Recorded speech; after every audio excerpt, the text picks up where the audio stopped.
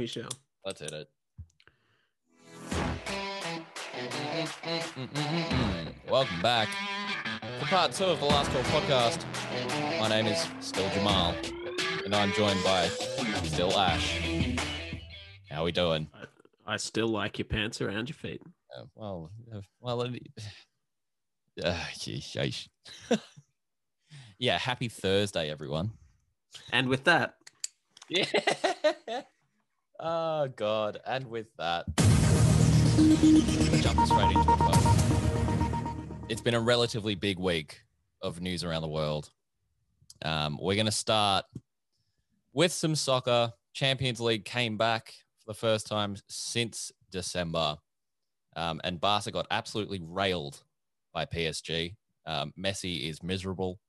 He's wanted to leave forever. And are you aware of a man named Kylian Mbappe? I'm not, but I'd like to point out the fact that you said you've got no more Jizz Horn Camp content, and you just used the words railed and Messi in the same sentence. Yeah, no, there were a lot of headlines. Things get messy in Barcelona. And I was like, oh, good grief. Take me back to Incampe or whatever his name is. Kylian Mbappe is one of the hottest prospects, already a superstar of the game. And this has widely been talked as a passing of the torch moment with Messi because he's getting old and getting sad. So now we've got like a duo of, the Ronaldo-Messi kind of rivalry. And then there's Mbappe, and now there's a dude named Erling Haaland. Who, not the answer to Cristiano Ronaldo, but they're saying this is going to be the duo, next generation. Yeah. Next, a Dusty Dangerfield type thing, right? If that's even comparable. On to some more soccer. Are you aware of a man named Andil Mpasane? Is that Japanese food? No, he is a South African gentleman. Then we are talking second division South African football. Get excited. Okay. No, this is one of the wildest soccer stories I've ever read in my life. So he made his debut for Relocating FC in the second division of South African football. However, he's no normal player. So he's an aspiring musician and like a celebrity influencer in South Africa. But obviously he has a passion for football. So his parents bought Relocating FC and made him their only signing for the transfer window. And he is also the club chairman. What? So let's say if Andy Lee, a bad example, but just like Andy Lee, man about town, celebrity kind of person. Big Carlton supporter. If his parents bought Carlton and then signed him to Carlton. Marg and what's his dad's name? His mum's name is Marg, at least. Greg. Marg and I can't remember. Anyway. It doesn't matter. If they bought Carlton just for the sole purpose of getting Andy to play football, and if they made him club chairman as well. Right. Nepotism FC. I just think that's a great...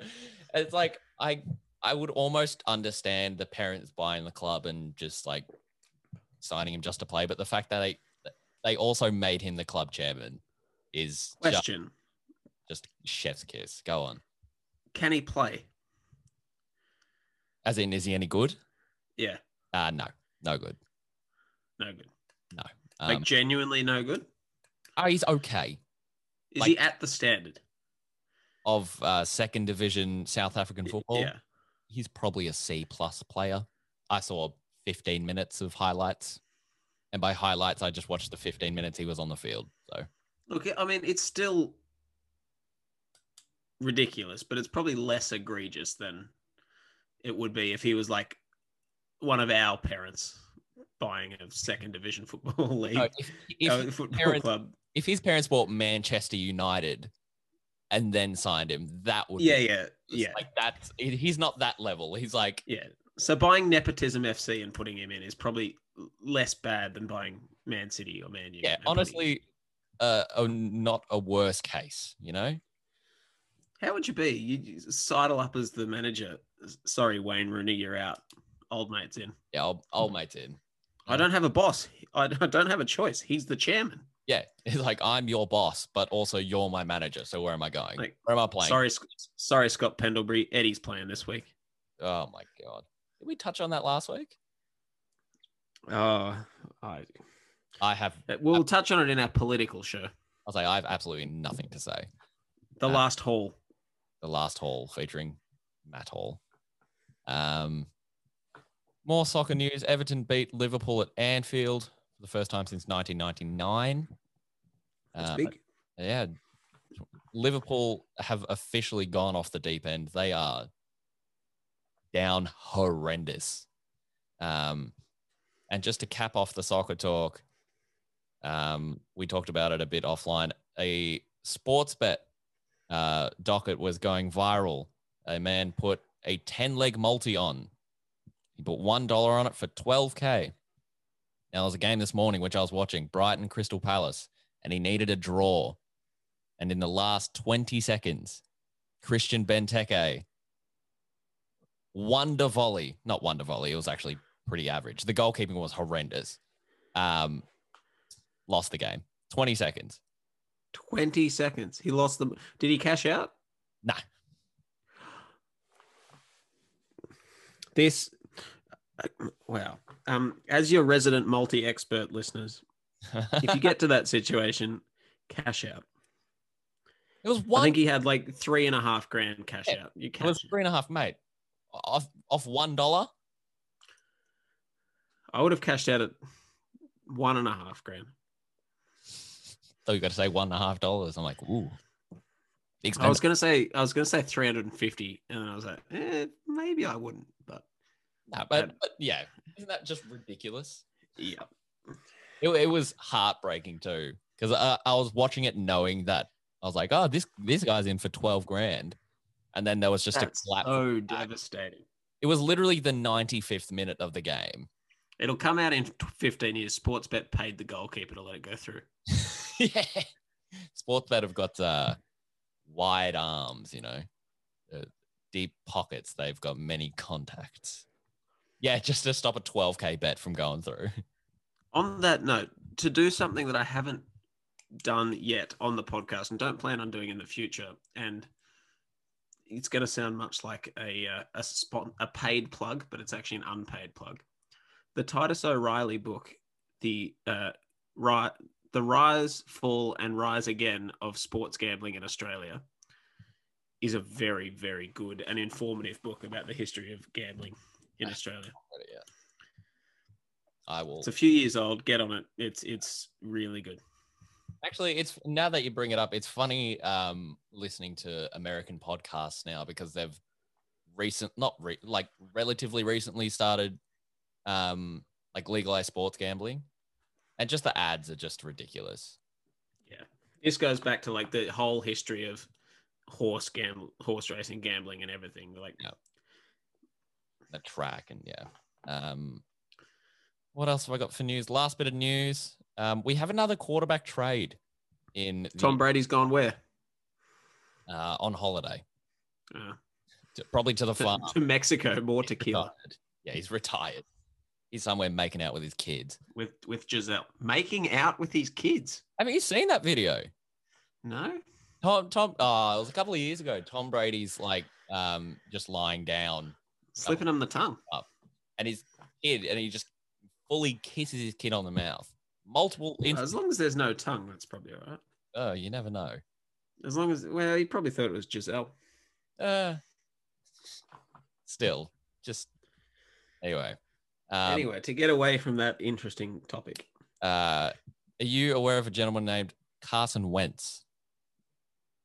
I saw his name on Twitter this morning, so I assume this is what this is about, but yes. I wasn't. So he got traded from Philadelphia to Indy.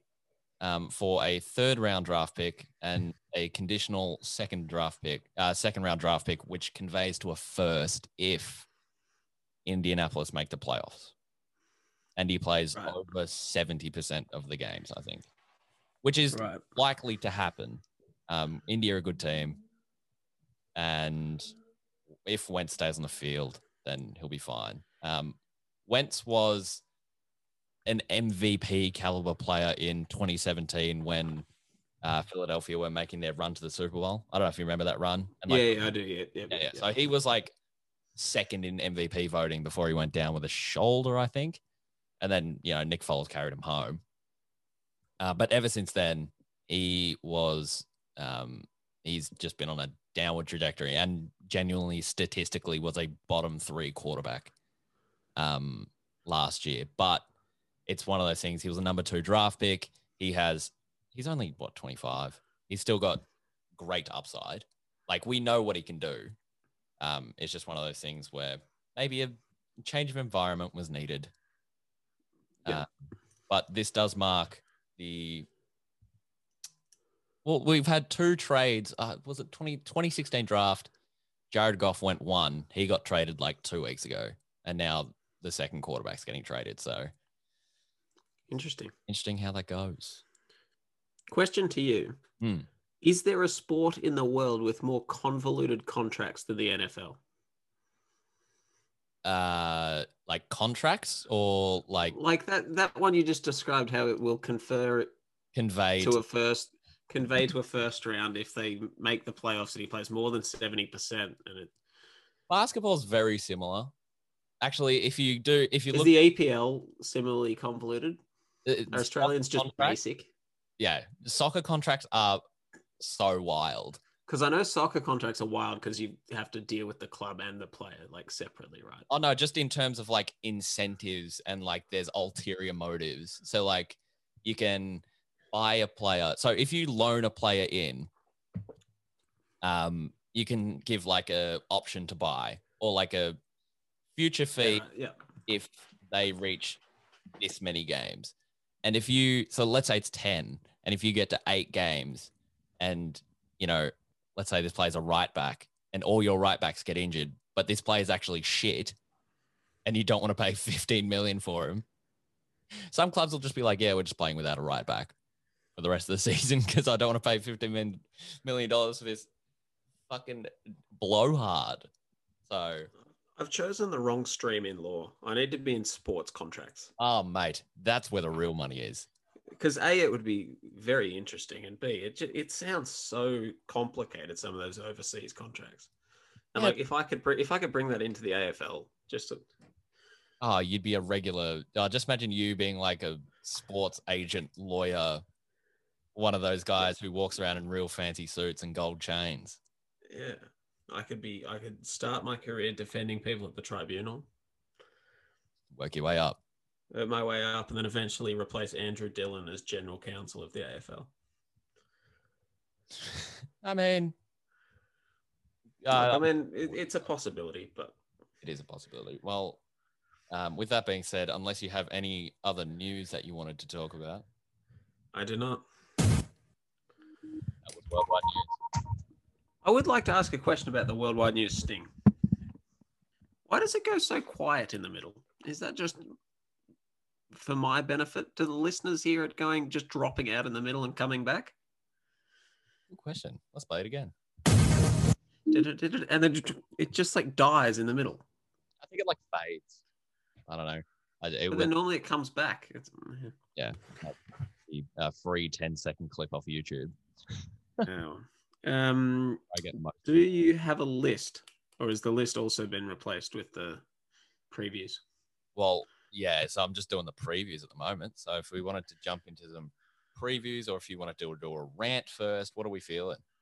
I might go with the lament and the multi. Then we can do your previews, then my alt, and then sounds good. We're heading into Ash's lament. Let's bring it. Dear Mr. President, there are too many states nowadays.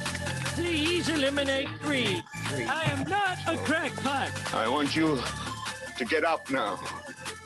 I want all of you to get up out of your chairs. I want you to get up right now and go to the window, open it, and stick your head out and yell, I'm as mad as hell, and I'm not going to take this anymore. Wait, give me something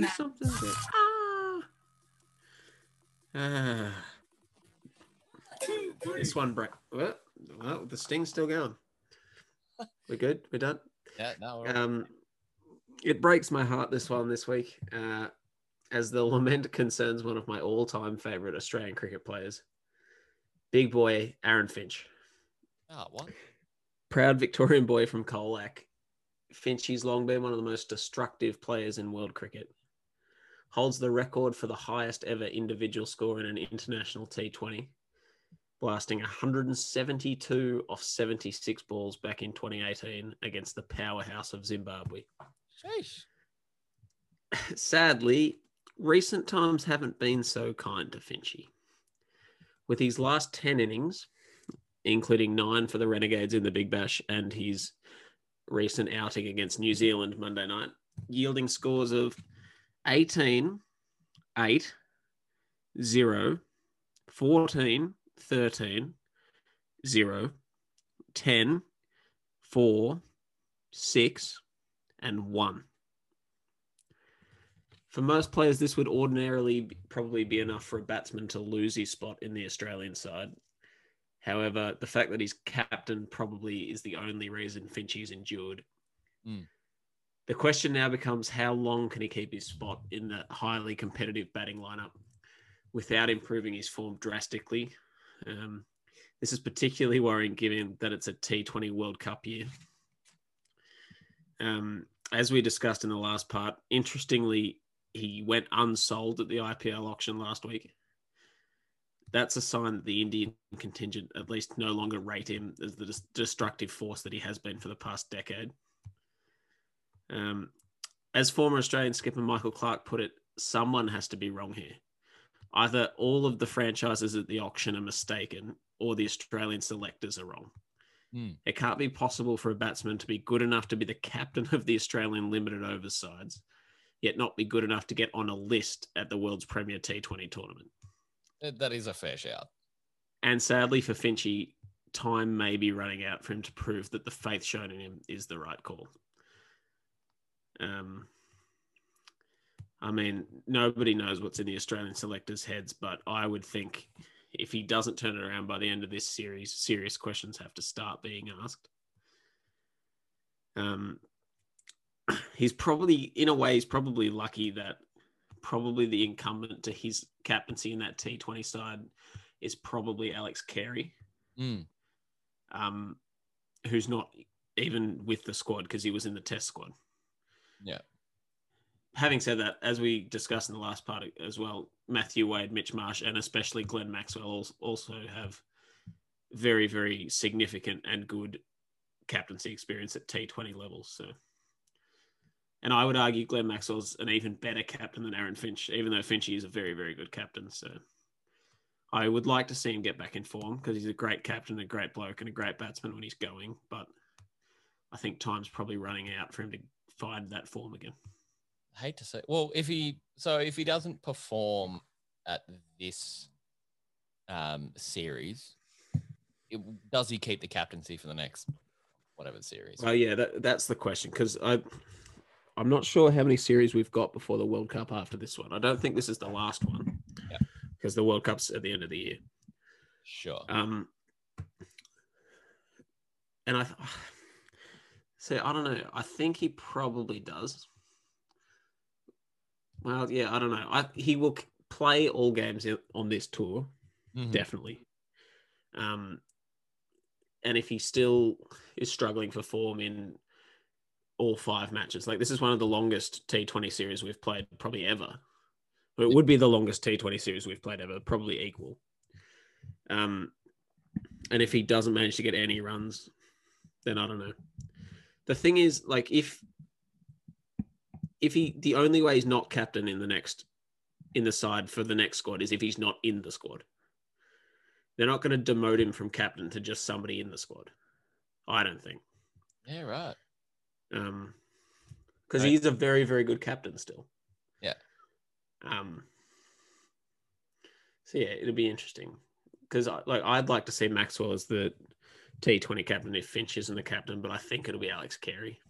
You would like to see Glenn Maxwell as the Prime Minister of this country. Yeah, well, I would. That's true, but I mean, even you can't deny that he is a very, very good. Well, he appears to be a good captain. He appears to be level-headed, and even if his batting's not always as would be liked. I think no one's batting is as we would like at the moment. That's true. But yeah, that's the lament, and it is much more than any other week. It is a lament because I am quite sad about how Finchie's tracking. The sad one. Well, that's the lament. How are we feeling for a multi? We ready? Well, yeah, let's just continue the lament into the multi, I guess, because it's not good. We ready to win?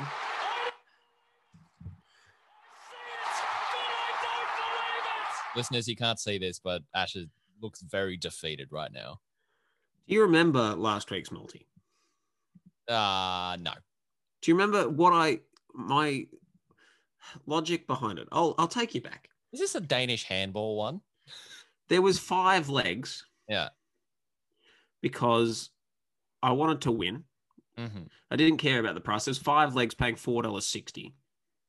Oh yeah, these were all at a fucking $1.02. $1.24, $1.20, $1.33, $1.50, $1.55. Do you know how many legs got up? 1. We were in the esports on I think it was the League of Legends. We were on Rotterdam to beat Echo Zulu. No, $1.24, couldn't get it done. The handball, we're on Coburg to beat Erlangen. $1.20, nah, couldn't get it done. We're on the Brumbies to beat the Western Force. Yeah, the Canberra side came through, thank God. Atletico Madrid to beat Levante? Nah. Oh, that was a brutal game. And Draco Rodriguez to beat Zahibi? Nah. What sport is that? Oh, that was UFC. Oh, you should have put. So we had 5 legs with the riskiest leg paying $1.55, and 4 of them lost. Yikes! Week of the underdog. So for the first time, I don't hold much hope for the multi. Maybe this is what we need to do. We need to stop placing faith in it. Just send out the reverse psychology vibes out there. So we're going risky. Yeah, let's go. Leg 1, we're going to the European Handball Champions League. We are on ITAS Trentino against the Berlin Recycling Volleys, and they are paying a whopping $10.60. Sorry, no, that's wrong. $1.06. Big risk. Leg 2, the Melbourne Victory to defeat the Western United in the A-League. Oh, mate, I can already tell you that leg is not getting up. $2.45. Aren't Western United the really shit people that played in Ballarat last week? Yeah, but Melbourne Victory haven't been good since 2014. No, have some faith in the Victory. Archie Thompson's going to score the winner. I'm pretty sure he's commentating tonight's game. Well, Mark Viduka then. Yeah, Dukes will come back. Maradona? Woof, rest in peace. Okay, well, for leg 3, we'll go to the Spanish Handball League. Oh, no, sorry. The first leg was the European Volleyball Champions League. So now we go to the Spanish Handball League, and we're on Ademar Leon against Angel Jimenez P. Genil. Yeah. As paying $1.33. Genil a no shot. And then for the 4th leg, we go to a sport I know nothing about. It is the something. And we're on some side called the Adelaide Crows to defeat St Kilda. Yeah. $1.15. So the multi all up is paying a whopping $3.97. It's the $1.06 that gets me. Well, I thought it was $10.60, but I was mistaken. Mate, when you're playing a team that has recycled volleys in it, they're probably part-time volunteer charity workers. Yeah, they got their volleyball practice at the tip. Yeah, Just finding old volleyballs. And that is the lament and the multi for this week, the last week of summer. Fuck, it is too. Wow, how depressing. And Jamaal's last week of holidays. Yeah. I completely forgot February had 28 days, and here I am sitting with my dick in my hand. All right. Well, I'm glad this is a podcast, not a vodcast. No jizz joke intended. And not ready for uni at all. So, in fairness, mate, all the months have 28 days. Yeah, it's true. Some just have a couple extra. Just a couple. More time for you to sit with your dick in your hand. Yeah. And speaking of dicks in our hands, I like. Oh, no. Might not be over yet. 5 seconds to go. Let it bounce. 13. Can you believe it? He's kicked 13 on the siren. The list has once again been moved over for week 2 of AFL previews, and we're starting off. I'm going to keep this one brief because I feel like you'll have a lot of input. Oh yeah, it's Freo. We're talking the GWS. No, we're talking the Bombers. So what are we up to? All right, Essendon. The Buninyong Bombers? Yeah, Bunny Bombers. Bunny. The Tiwi Bombers. The Tiwi. A mixed season. They had the 3rd worst percentage in the league despite finishing 13th. With a poor locker room with Danaher always injured, kind of injured, not really, and Fantasia on the way out. I feel like they vastly underperformed this year, but with... Wait, you missed... Sard went to Carlton and McKenna went home halfway through the season to Ireland, halfway through a pandemic. Yeah, that's he said see you later. Yeah, so the outs, some pretty big outs. Danaher, Sard, Fantasia, McKernan. He's just out. McKernan is big in size, not in skill. Yeah, well. In Petey Wright, Jai Caldwell, Nick Hind, and the 3 draftees, Perkins, Cox, and Reed. With Essendon underperforming last year and an AFL proven spine, I feel like, well, I don't know, Danaher left, but was he proven? And some exciting ins, Caldwell and Cox looking very promising out of the draft. What are the expectations for a team that seems to be in a bit of a limbo? Funnily enough, I think Matthew Lloyd, ex-Essendon champion, probably summed it up best. I think Essendon have gone back a little bit this year in order to go forward. I think probably not through any desire of our own, probably through necessity and losing the Danaher, Fantasia, Sard experience, and McKenna back home to Ireland. We've sort of got rid of those guys have left, and we've sort of brought in kids instead. Even out our big name other club recruit was Jai Caldwell, who's 21. Yeah. And the one we went really hard to poach is Josh Dunkley, who was 22. So it was clearly an effort to bring in youth and develop it. We've got a new coach under a vastly different structure from the old coach. And from all reports is a lot stricter and a lot more, sets a lot higher standards than Worsfold and that regime did. Puts a lot more emphasis on the history and the culture of the Essendon Football Club, trying to make people understand, this club's 125 years old. These are the people that have come before you.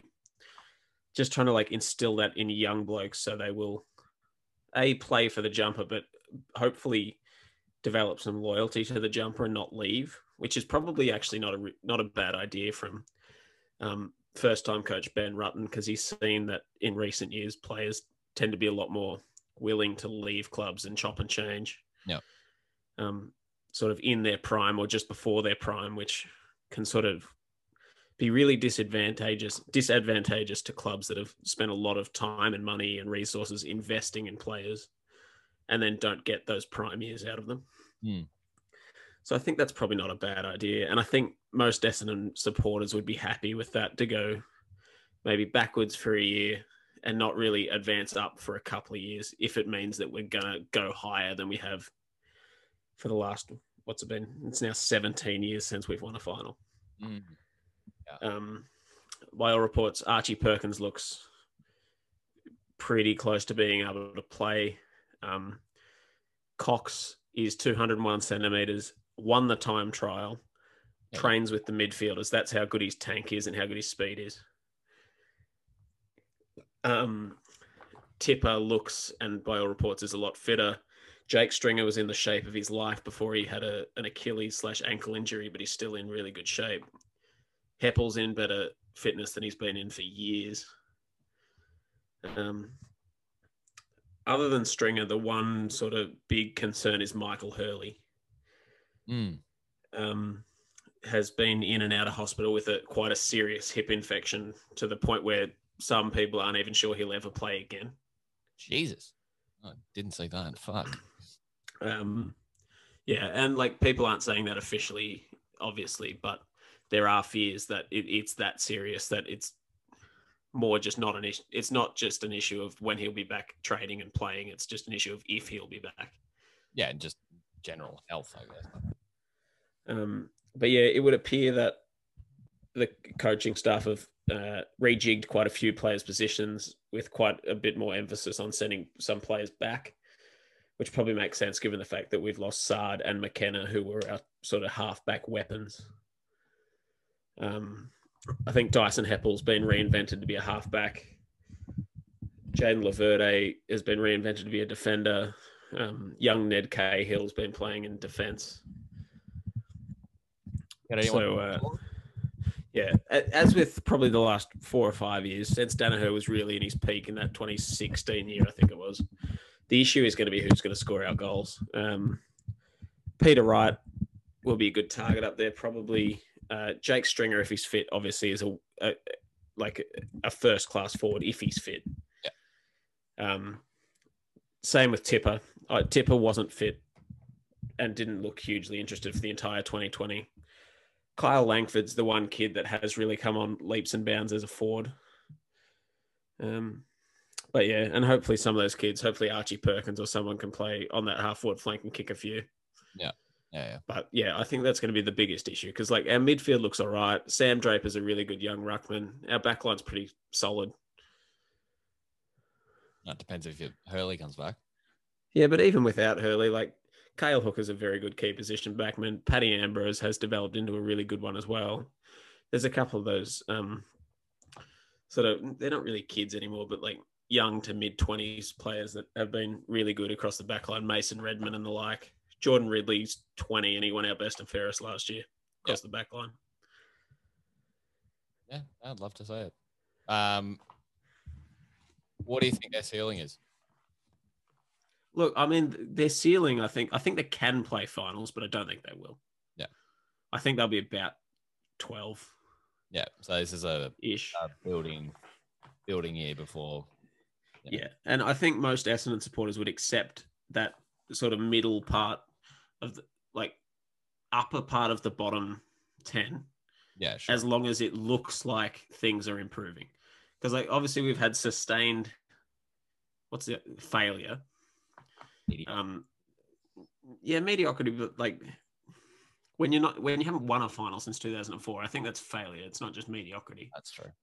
Even Fremantle have played a grand final in the past 10 years. So obviously the supplement saga had a big impact on that, and we're just getting over that now. There's still a few players that were around during that and got banned, but it's thinning out. Yeah. And with coaches and staff and stuff as well. So I think that's starting to be behind us a lot more, but obviously the supporters lived through it. And I think most would be happy to see us not play finals or not challenge to win finals for the next probably 2 years if it looks like we are going to go up and get there. Yeah. Because like even in the last couple of years because there have been years in the last few years where we've made finals, but we've never really looked like winning one. We've always just looked like we're there to make up the numbers. And it's shown in those first finals when we get smashed. Yeah, for sure. Cool. Anything else on Essendon?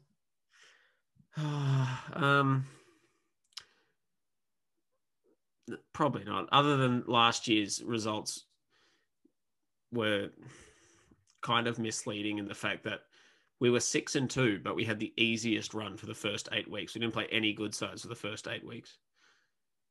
And then we played all the good sides and we just lost. A range of pause. Fremantle Dockers. I'm going to start with the ins and outs because it's a very small list. Out. Jesse Hogan. Bit of a who cares. One in.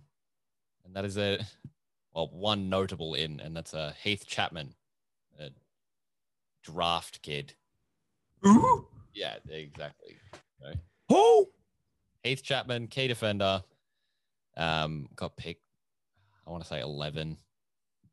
So somewhere around there. Again, a relatively anonymous season for the Dockers, who will always be competitive relatively competitive due to the star talent of Nathan Fyfe, surrounded by decent young talent and some Freo lifers. However, this season, there's been very little turnover in the offseason, only building through the draft. The ceiling on this team seems to be tied to the development of the players at the club. So is there anyone we can expect to step up this year in a Robin to Nat Fyfe's Batman? Because, yeah, otherwise this is just going to be another season of who cares? I wasn't expecting to be asked that on the spot about Freo. I've just written in questions, but just like, it's just one of those things where I'm just like, what have we got? We've got, obviously, let me have a look at the Freo list. Because we've got Fyfe. We've got Rory Lobb over there at the moment. Yeah, David Mundy's been there forever. He's still reliable, but... Yeah, but, like, there's no clear second. Like, Michael Walters goes all right, I think. Yeah, Michael Walters is very good, but he's never going to be, like... he's more of a forward. Yeah, I feel like it's hard to have game-defining impact when you're stuck in the forward pocket and the ball's banging around your half-back line. Adam Serra, or Chera, however you say his name, might be... almost on the cusp. He's 21? He showed some class last year, 2020. But yeah, other than that, looking through, Lloyd Meek, probably not. Good grammar boy. Caleb Sarong's going to be a very, very good footballer, but again, he's only 20, and he's just turned 20 2 weeks ago. He might have. Did he win the NAB Rising Star? I have no idea. I think he might have. So he's going to be a very good footballer, but there's not that huge midfield battery around Fyfe like there is at some clubs, and like there is around, say, Lachie Neale at Brisbane and Dangerfield at Geelong. Yeah, no, I feel like there's just like, I don't know. I was doing research. I was like, what do I know about Fremantle right at this second? It's like there's Fyfe and that's Walters. About it. Their coach, I think their coach goes pretty well. Justin Longmuir. Most people have good things to say about him. Yeah, seems very well respected. Seems pretty switched on. Yeah. No. Well, it's gonna be interesting to see what they do, because it'll be this season. They'll finish 10th, and then some random dude that I've never heard of who came up from the waffle will have an absolute belter of a season. But yeah, I think I said it before, but like I feel like the season rides on the development of the players who are there, because they didn't bring in a Jeremy Cameron or a Isaac Smith kind of thing. And as it has for the last 10 years ish, how well Fyfe goes, because he is that good. Yeah, and if he stays healthy, because they'll always be competitive unless Fyfe is out, and then they are rock bottom. They are bottom 2 teams to watch, just in terms of fun. Yeah, but I feel like Fyfe probably doesn't get the accolade. I mean, I know he's won 2 Brownlows, so it sounds stupid to say, but in discussions of the competition's most dominant players, he probably doesn't get involved in the conversation as much as he probably should when it's like Dusty, Dangerfield, Lockie Neal, simply because he's not in a good enough team. Yeah, it's also the market. But like in terms of actual one-on-one players, he's just about the most dominant player, I think. Oh, he's a nightmare. I would imagine he would be a nightmare to play against. Like he's that good. Absolutely, because he's 6'2". Yeah. Or taller, maybe. Like he's I've got his page up here. He's If he wasn't such a good midfielder, he'd be a great centre half forward or full forward, like Dangerfield. Well, he could be, but Freo need him in the middle. Freo need 22 now. If you have 22 nat fives, you're winning every premiership. Yeah, that's true. You reckon? Yeah. If you have 22 nat fives, yes. Yeah. Because even if you lose the hit out, you've got 3 nat fives at F. Well, you've got 4 nat fives in the centre square.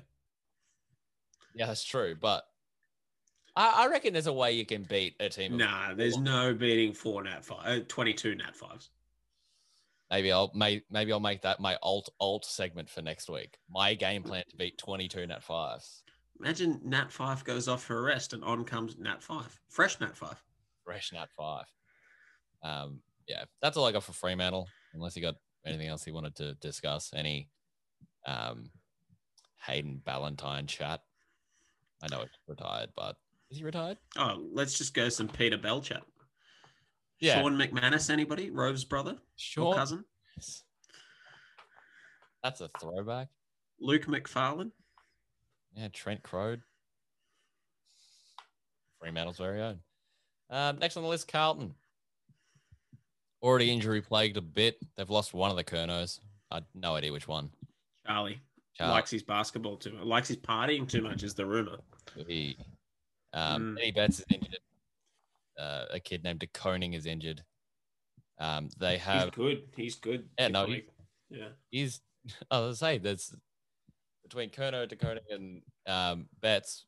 Not a good start to the season. Obviously, there's a wealth of bright young talent led by arguably I'm going to say top 4 talent in the AFL. Paddy Cripps. 4? I think so. Oh, I reckon I just named 4 that are better than him. Well, no, having 4 nat 5s doesn't count. No, Dusty, Dangerfield, Neal, 5. Yeah. More. Yeah. No, he is right up there. We're picking hairs here. Yeah, it's semantics, I believe. Which this actually is the forum to do that on, but we'll do it at another time. This is the forum. Maybe that can be my next list. Let's pick hairs with Jamaal. Is this the year where all the gears click into place and Carlton finally fulfilled the potential of all the high draft picks from the past 25 years? I'm not sure we go that extreme, but I think they are the side with probably the biggest upside for me from those ones that didn't make the top 8. Yeah. I think the addition of Zach Williams and Adam Sard is going to do huge wonders. Yeah, well, there's no outs. Is Sam Doherty fit? Sam Doherty's fit, isn't he? Yeah. That's going to be a massive in from last year. Like, he missed the entirety of last year. If Charlie Curnow can get fit, I mean, Eddie Betts, I know, is good for a goal every now and then, but I don't think he's a massive loss. Charlie Curnow is, but you just another one. Well, I mean, Charlie's 6'3" and Ed's 5'3", so they're a little bit different players, but yeah, Cade Simpson's a big loss. But I mean, Adam Sard more than fulfills that probably. Yeah, no, I think if they stay fit and if they play well, I think there's big potential for Carlton. Which annoys me to say because I hate Carlton. See, I don't hate Carlton because they just suck. Like, I can't hate teams that suck. What are they going to do? They're not going to win. That's true. Actually, I almost fell in love with Carlton the year that Essendon got kicked out of the finals. Richmond finished 5th, Carlton finished 9th, and the 9th place side beat Richmond in the first final. I feel like there are always teams like that. Like, yeah, they're the up-and-comers. It's like, as an Essendon supporter, I think I'm just conditioned to hate Carlton and Collingwood. Oh no, that's fair. It's the same. And I actually hate Richmond more. Yeah, it's the reason why I unconditionally hate Geelong. Yeah. with a You were cursed to hate Geelong. yeah. Yeah. But yeah, like there are always. I feel like Carlton's going to be one of those young, plucky teams who everyone gets behind because they're a bit of an underdog. Like the Yeah, they'd be like Port Adelaide a few years ago, I think. yeah. Who else? 2014 Port Adelaide. Yeah, the year they lost to Probably not as good though. That's the year they lost to you in the prelim. yeah. No, the year we That remains the best game of football I've ever been to. that was. I remember I was on a V line watching that game. That was heart racing stuff. But yeah, like even I feel like people are getting behind St Kilda at the moment, like just because they've got a young, decent team. But yeah, Carlton might be last year's St Kilda Yeah. or this year's St Kilda. St Kilda of this year. Yeah, You know what I mean. I do know what you mean. And with that being said, we're going to Carlton's parent team, GWS. Another disappointing year for the Giants, who still seem to be hungover. What do you mean another disappointing year? They made the grand final last year or the year before, 2019. Yeah. Is that not a disappointing year? They got absolutely demolished. I'd be happy if we made the grand final and got demolished. Yeah. Well, I feel Well, not happy, but happier. I wouldn't call making the grand final a disappointing year, even if you Port Adelaide it. 300 points. Yeah, no, they're definitely a hangover from the absolute creaming they got at the 2019 grand final with the yearly exodus from the Giants with some very important outs. Does this Giants team, which I don't know why I wrote seemingly bereft of blue chip AFL talent, get anywhere without a huge leap from their banks of young, stable talent, I guess? Yeah, no, I don't think so. And I think we talked about this last week. I think it's the coach. Well, they may be too far gone now. They may have lost so much talent off their list that changing the coach now is not, well, it's still an option, obviously, but maybe not the fixer it would have been if they did it at sort of 2017 before they lost. The amount of talent they've lost is incredible. Even just this season, out Cameron, Jai Caldwell, Zach Williams, Aiden Core, and Kyle Langdon. Yeah, but like you can look at quite a few lists and just go, that's a lot of talent to have lost. To like the Essendon list has Jai Caldwell, obviously, Dylan Shield, Devon Smith. So obviously Carlton's got a heap, but well, yeah, like they've just lost so much. Like look at Hawthorn, John Patton, Tom Stark. Gone. Who else do we get? Oh, we got no one else. Yeah, we got the shit ones. But like, who have they got in? Yeah, Jesse Hogan in. Cool. He hasn't been good for 5+ years. Was it Braden Bruce? Bruce, yeah. Brandon. Yeah, Braden, I think. Yeah, one of the two. He's injured though, which means one more year for the big mum dog. He's going to get more games. Come back. And they drafted Tanner Bruhn, who I really liked, but like I feel like this team is a bit rudderless with, as we said, Cameron at the helm. Is this his last year? I feel like we've been saying this. Just is he Teflon Cameron? Well, I mean, Leon. It's hard to tell because, as I said, he took him to a grand final last year, but I think that was more in spite of him than because of him. Yeah.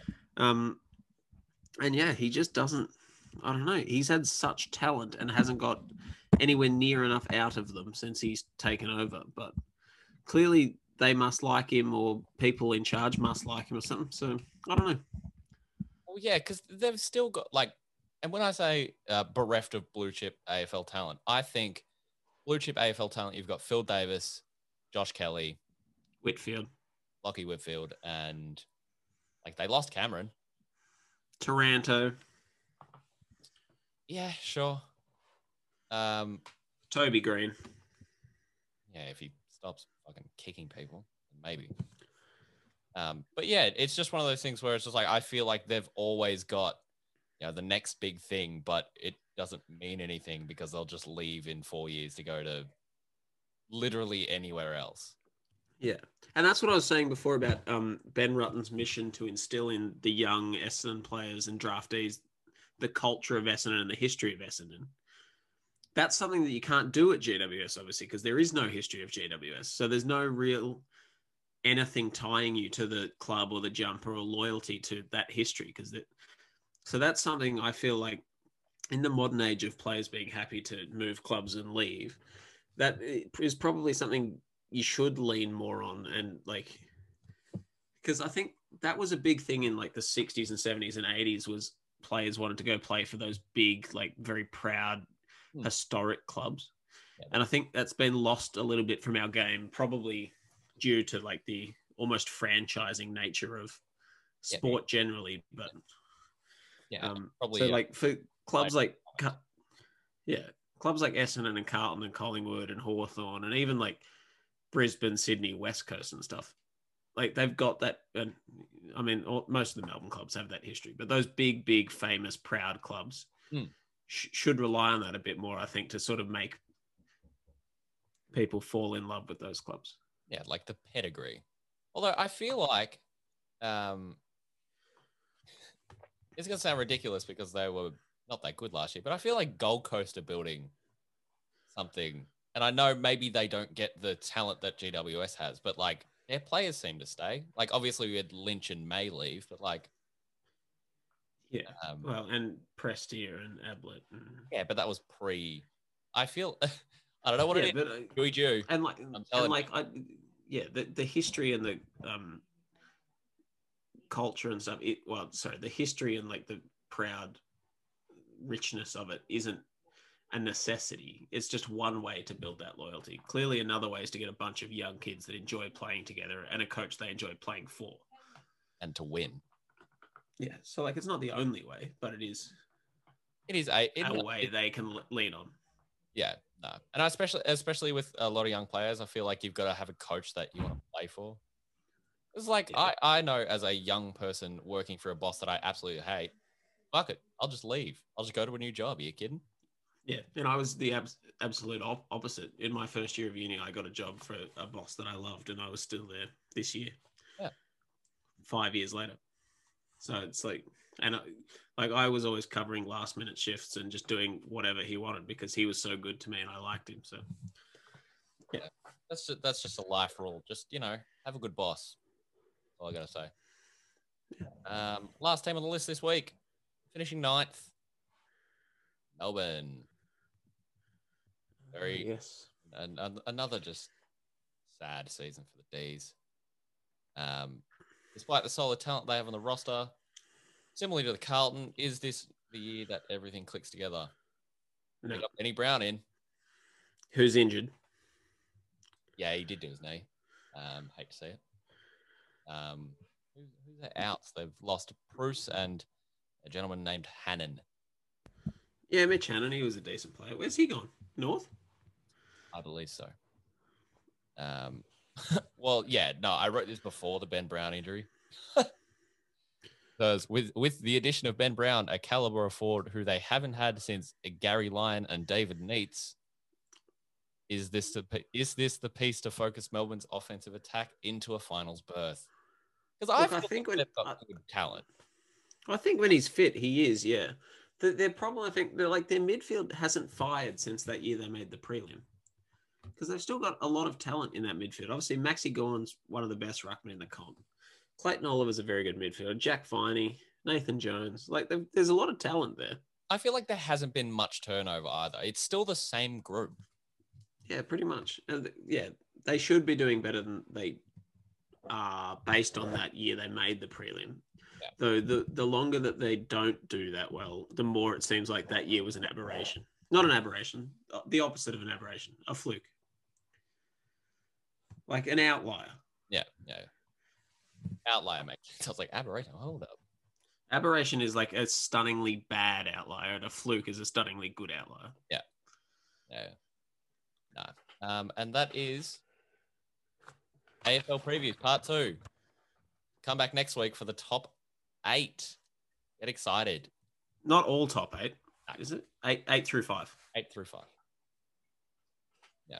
So starting at, it was 8th. What is it? St Kilda, Collingwood, Western Bulldogs. No, not Western Bulldogs. Yeah, Western Bulldogs. And West Coast. No. Who haven't I said?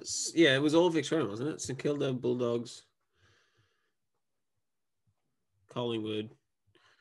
Oh, yeah, West Coast. West Coast. Fuck yeah. Yeah. Get excited. We're getting deep into Eddie talk next week. Hey. What are we up to now? That would be my segment. Oh, Ash's alt segment. I'm ready. I don't think we have a sting. To be fair, I was informed of this alt segment minutes prior. That's true. This alt segment is brought to you by Jeff Kennett's discussion of Hawthorn relocating to Tasmania. So in honor of Jeff's idea, I've taken the liberty of relocating all 18 teams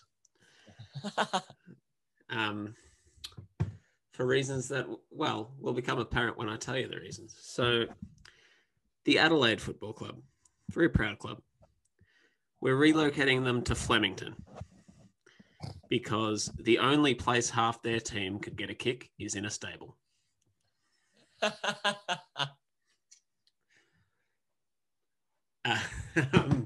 The Brisbane Lions we are sending to Mumbai because I'm a bitter Essendon supporter and I want to see how much Joey Danaher actually enjoys the heat that he claims to want to get to. And the very dry pitches of Chennai and Mumbai. Yeah, I don't think Lachie Neale could face spin to save his life. Carlton, we're sending to Perth because that might be the only way they can possibly keep Patrick Cripps. Oh, no. That's sad. Collingwood, we're sending to Siberia because we're trying to get them as far away as is fucking possible. Yeah, no, that's self-explanatory. Essendon, we're sending to Amsterdam. Oh. There'll be no more breaking any rules because they're all legal over there. Fremantle, we are sending to Launceston. They've always been shit. Launceston's always been shit. They're both kind of forgettable. Let's just banish them down there. It's really the who cares of who cares. Geelong, we're sending to Adelaide. At this point, really just to troll Patrick Dangerfield. I would like that. The Gold Coast, we're sending to Scoresby in East Melbourne. Do you know where Scoresby is? Yeah, no, I used to live around there.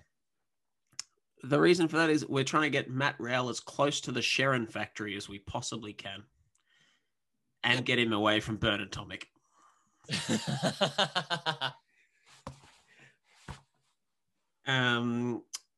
GWS, we're sending to Baghdad. This was a tough one, but finding somewhere with comparable quality of life was very difficult to do.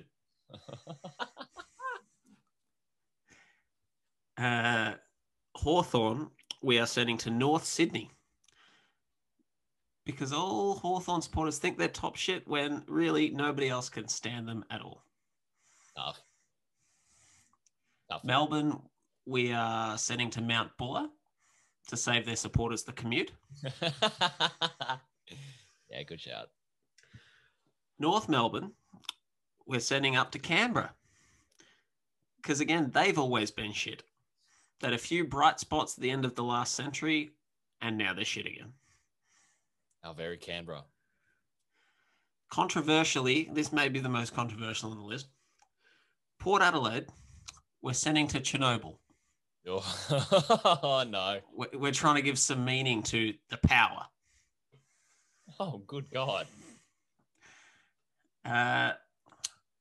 Richmond, we are sending to Antarctica because it may be the only place we could possibly get Damien Hardwick to behave. I don't know. Have you seen the penguins out that way? Some of them are pretty curvaceous. St Kilda, they can stay at St Kilda because really, who gives a fuck? Yeah. Sydney, we are sending to Transylvania. We're going to see how good that Bloods culture really is. At the very least, we might be able to use some fresh blood to reinvigorate Buddy. The West Coast, we're sending to Colombia. Hey. It used to be the drug capital, but now kind of been overtaken. Yeah. And finally, we're sending the Western Bulldogs to live in Trump Towers in New York. They had one good year, sort of late in 2016, but everything before that and since has been fucking awful. Yeah. Good shout. I love that.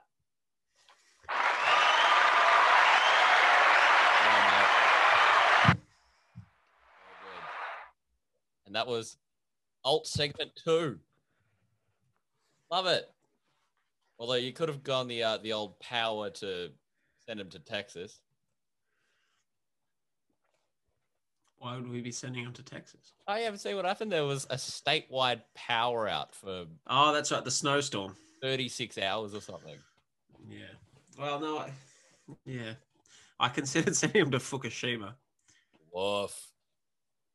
I thought Chernobyl was the more on-the-nose nuclear disaster. Yeah. Even after all this time. Yeah, Chernobyl stays relevant. Chernobyl stays relevant. Are we up to a Who Am I? I believe we are. Fuck yeah. I got the Who Am I this week. We're back on footy. All right. For 5. This player was selected 50th overall in the 2009 AFL draft by the Melbourne Demons. Thomas, wait, no. Sorry, number 50. So it wasn't 2009, the Jack Trengove draft? Yeah, Scully and Trengove, wasn't it? Yeah. They went 1 and 2. Hawthorn's finest. Max Gorn. No. I have no idea where Max Gorn was drafted, actually. I'm not sure he's that old, is he? He's not 30. 31? 30, He looks about 38, but 29. Mike, where did my page go? He was recruited for 4. He was recruited from the Western Jets and attended, this probably should have been 5. This is way harder. Attended MacKillop Catholic Regional College in Werribee.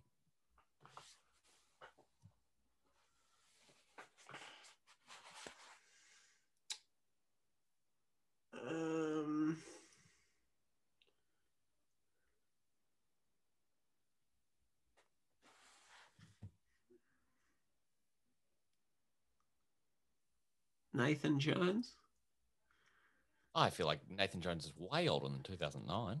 Yeah, I thought maybe you got... Not Nathan. A career spanning 8 years. I played 26 games for 2 clubs. Jack Fitzpatrick? Correct. Jack Fitzpatrick for 3. We love Fitz. Hawthorn legend, if nothing else, for that goal against Collingwood. Yeah, it's one of my favorite AFL moments ever. That genuinely will be a sting next week. That's a better goal than Nick Davis and Daniel Wells put together. Daniel Wells? Yeah, goal. You know the one where Jackie Chan? Yeah. Yeah, it's all right. Fitzpatrick's was better. Yep. Yeah, every Ackermanis running towards the goal line, the boundary line. Yeah, every single one of them. Got nothing. Yep. Oh, go. Unless you've got anything else, should we wrap it up with the last call? Let's do it. Said it. I think we teased it earlier. Kennett said some dumb shit last week. Clarko came out and said he wanted, well, not wanted, but he basically just had to roll it back. Clarkson's turning into Kennett's PR management, and he's come out saying that we shouldn't stop at Tassie. Let's get 20 clubs. Let's get 2 extra clubs. How do you feel about 2 extra clubs? Yeah, that was an interesting comment. My question to you is, where do you put the 2 extra clubs? Well, obviously you got one in Tassie. Because there appears to be 3 extra capital cities to me. Darwin, Canberra, and Hobart. Yeah, so you've probably got one in Hobart. Oh, Yeah, you definitely have one in Hobart. Oh, definitely Tassie. Tassie gets a team. It's realistically probably Canberra, and Darwin just gets shit on. Yeah, probably. It's too hot, I think, to play every week. Yeah, and also like it'll just confirm the East Coast bias of the AFL when they put their 300th team in the New South Wales region. My biggest query about that was Clarkson's proposal, right? 20 teams, yeah. He said have 20 teams, but still play 20 rounds and play one side twice. If you're going to add that many teams, why wouldn't you just make it fair and play every side once? Because his proposal is to play one blockbuster game, like whoever your blockbuster is, to play twice. So that means any side whose opposing blockbuster opponent is weak gets an automatic advantage. Oh, it's almost like a rivals week. It's like West Coast basically just start with one win because Freo is shit. Yeah, that's true. Port Adelaide, the same this year. Like, who's Tassie's rival? Yeah, well, Jeff Kennett. Yeah, but that's exactly it. So the Sydney sides would play, the Queensland sides would play. You'd play Geelong, we'd play Collingwood. Carlton would play Richmond, probably. Who plays North? Yeah, well, Hobart, I guess. So everybody, they used to play games in Hobart. Yeah, no, that's fair. I just think it's dumb because also I feel like when we had the expansion of the 2 teams in the early 2010s, there was it's taken us this long just to like relatively even out the playing field. And like, I feel like there was a lot of dilution of like the playing pool and talent.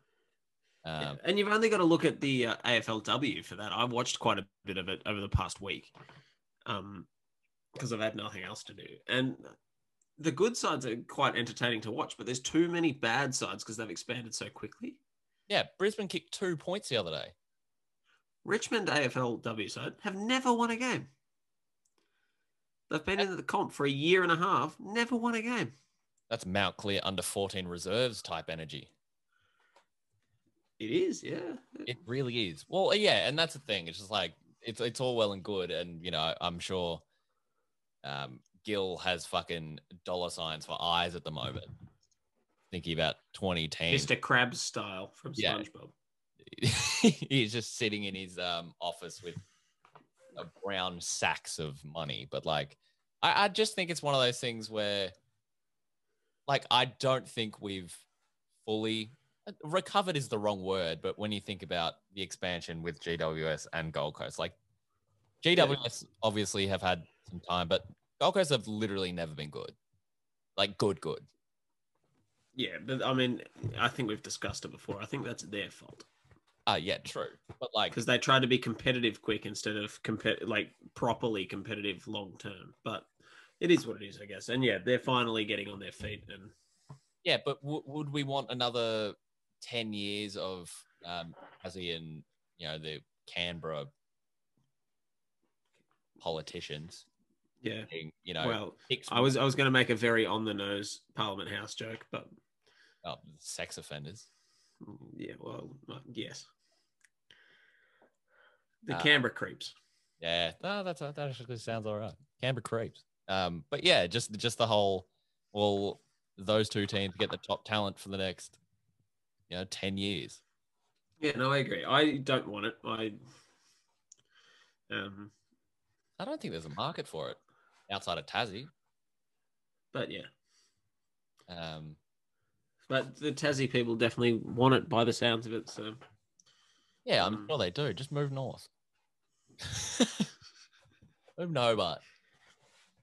They got nothing off here. Yeah, just follow the Hurricanes.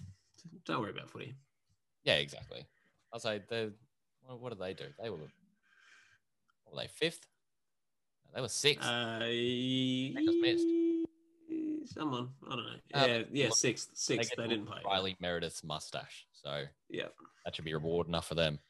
That's true. What do you got? I've only got one more thing. While we're on Al Clarkson, did you hear his discussion on the Dylan Friends podcast last week? I did not. He said he inside the Hawthorn four walls over the off season they warned their players of the 4 Ps. Would you like to hazard a guess what the 4 Ps may be in relation to getting you in trouble? I was going to say practice, no, but practice would not. Really, one of them porn or something ridiculous. Prostitution. That's close.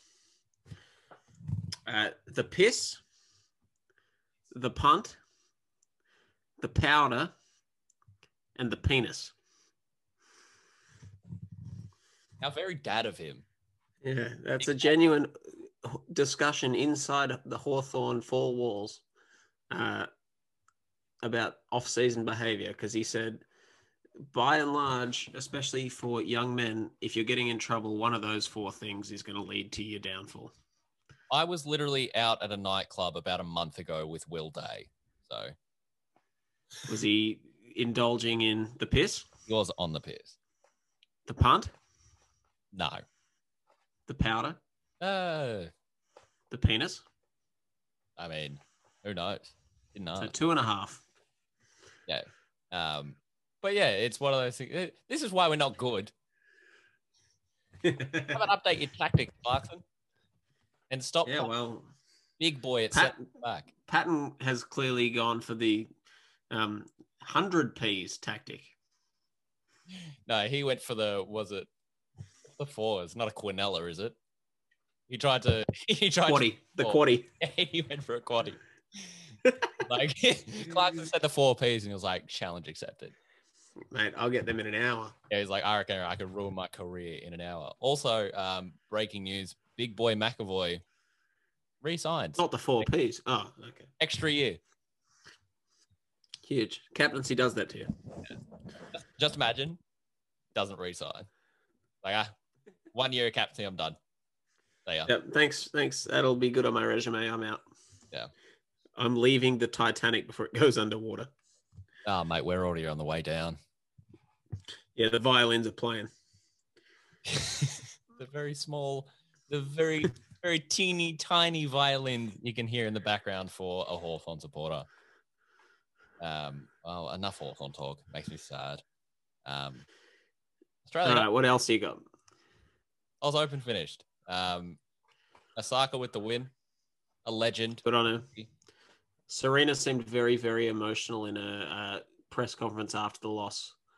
Almost as if, and as she was walking off court, gave a very elongated goodbye. I'll say heartfelt goodbye. As if she may not be back. Head off.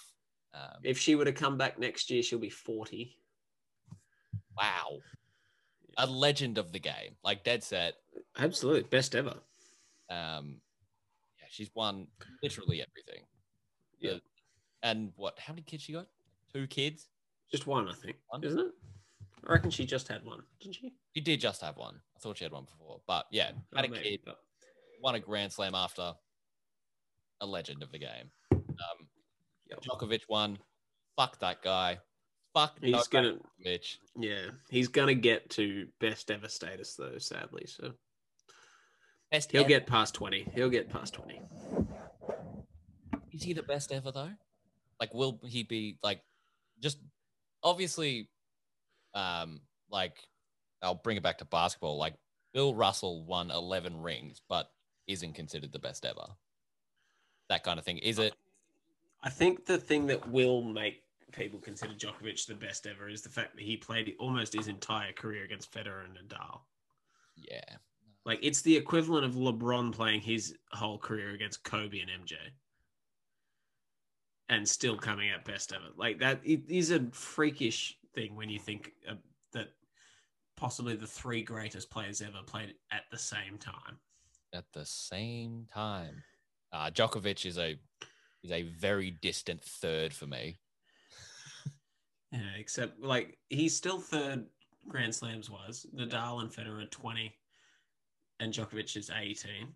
Fed's a bit long on the tooth, though. He probably doesn't have much. Yeah, Fed's probably about finished. Nadal will probably win 1 or 2 more Frenches. Yeah. So Djokovic is still going to have to win 4 or 5 more, but he probably Loves the clay. He loves the clay, Nadal. He does, and it's in the podcast yearly multi. So let's hope Nadal gets up. He's a bit of a fiend. Yeah, this actually brings something up that I kind of want to talk about. Personalities in sport versus being the best. Like, obviously, Djokovic is just a cunt. And like we saw Margaret Court, that whole thing. I think Dawn French. Dawn Fraser? Yeah. Dawn Fraser. Dawn was Fraser. a swimmer, wasn't she? Yeah. Yeah. Margaret Court's probably a little bit different because she wasn't hated as a person when she retired. It's just been her post-tennis career. Whereas Djokovic is hated now. Oh, he's such a slut. I just have this just passionate hatred for him. Yeah, and most Aussies do, I think. And again, I think that comes from as much from him being a dick, and as much as it comes from his main rivals being Federer, who's beloved by all, and Nadal, who's beloved by lots. Yeah. Like the fact that they're so conditioned to be against Djokovic because he's the main rival to their favorites. Like, I think that's what turns a lot of people against him. He's the heel. Obviously, in recent years, it's been anti-vaxxing and COVID stances and complaining and stuff like that. But I think originally what turned the sentiment against Djokovic was the fact that he wasn't Federer, wasn't Nadal. Yeah. Nah, I was just whatever. Good on him for winning another one. But in terms of your original question, personality against being the best, it's probably the difference between being the best and being the most liked. Like, that's true. Michael Jordan was obviously, as people know and have seen, pretty unliked and pretty harsh and pretty brutal. Yeah. But was arguably the best, or was the best, until at least LeBron came along. Yeah, and LeBron's a good dude. Yeah, LeBron's a great dude. Cool. Yep. Underprivileged kid in his hometown. Jordan gambled for fun. And, he's an unsavory character. But yeah.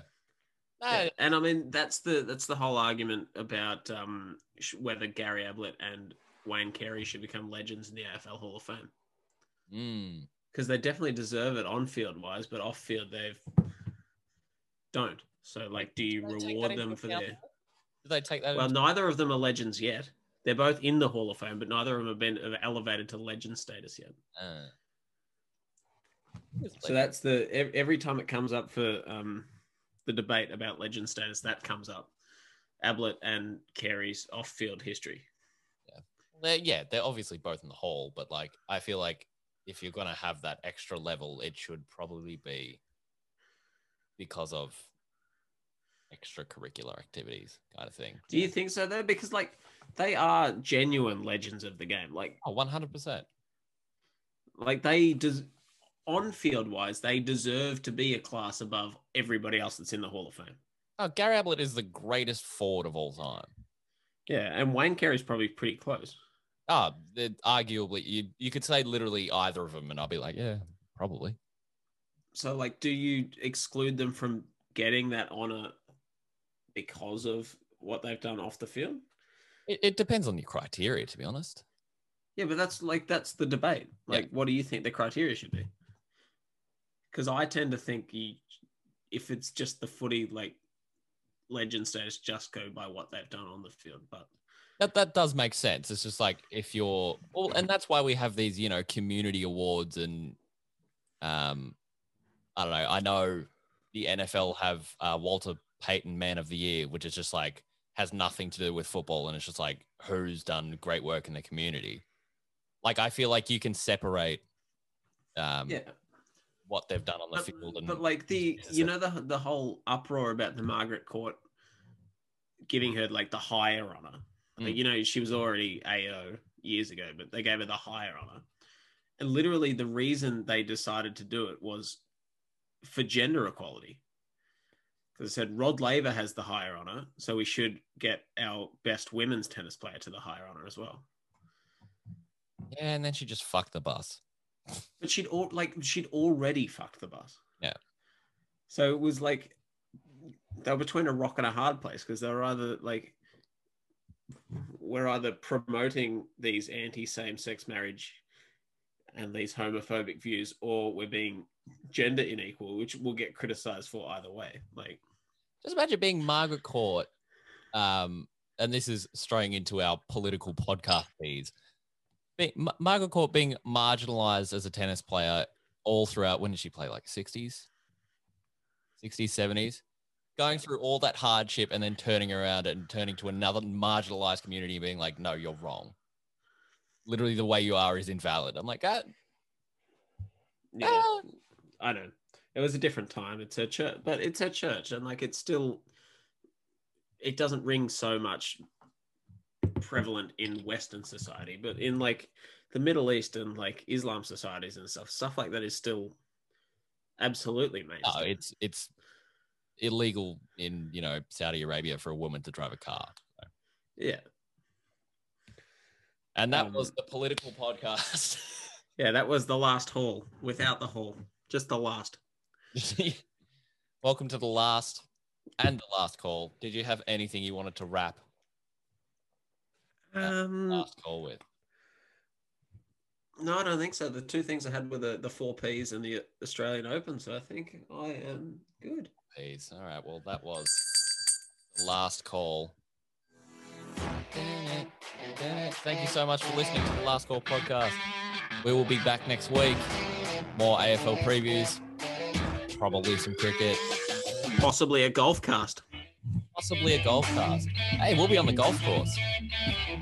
This time next week. Well, not this time. First time ever using Jamaal's driver. Yeah, you'll get updated driving news. Stay tuned next week. Thank you so much for listening.